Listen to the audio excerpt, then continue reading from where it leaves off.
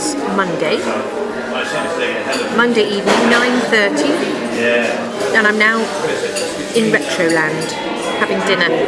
I've got slightly lost, to be honest, but I saw this very nice looking upstairs place which is just kitted out with all the chairs I've ever wanted to own. It's lovely. It's called Spoon. So I'm having some nice wine, naturally, and I'm going to eat some salmon. And there are these most beautiful windows and things out onto the street. So a nice secluded corner that I'm in. Anyway, so this is supposed to be about what's Monday at the Fringe been like. Well, I only got here at about 2:30. Came up from Birmingham, and so I went to the flat, and Hannah from the project met me there, and immediately she got me booked into a couple of shows which I've now been to see.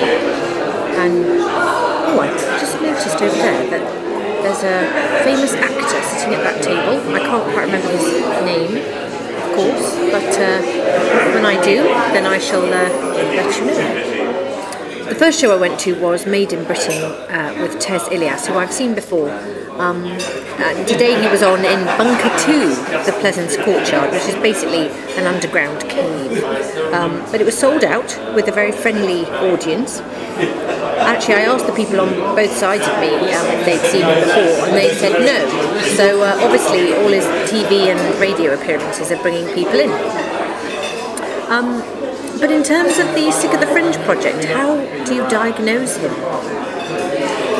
Well, his show is all about the fact that he's a British Muslim in a world where that's an increasingly difficult thing to be, both in terms of the expectations of the people who know you best in your family and the people who don't know you at all because of their perhaps their preconceived ideas.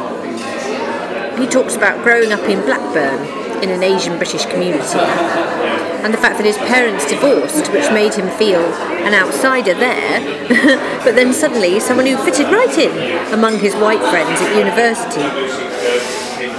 And then he joined the civil service fast track, and he worked on the success of London 2012. But you just feel that his anxieties are ever present, and that's what he wants to get us all to think about.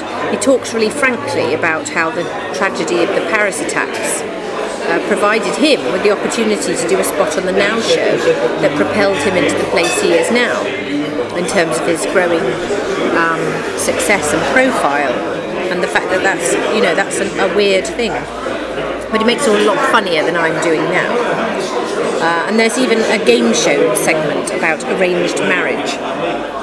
Perhaps actually the only person who can talk frankly about an arranged marriage is somebody who's experienced one, which Tez tells us he has, and he still says they can work even though he's sad that his didn't and he's now divorced. So he's just treading a line, and I think for everyone who was there, whether you're British or non-British, or whether you're Asian or whether you're white, it feels like an important line.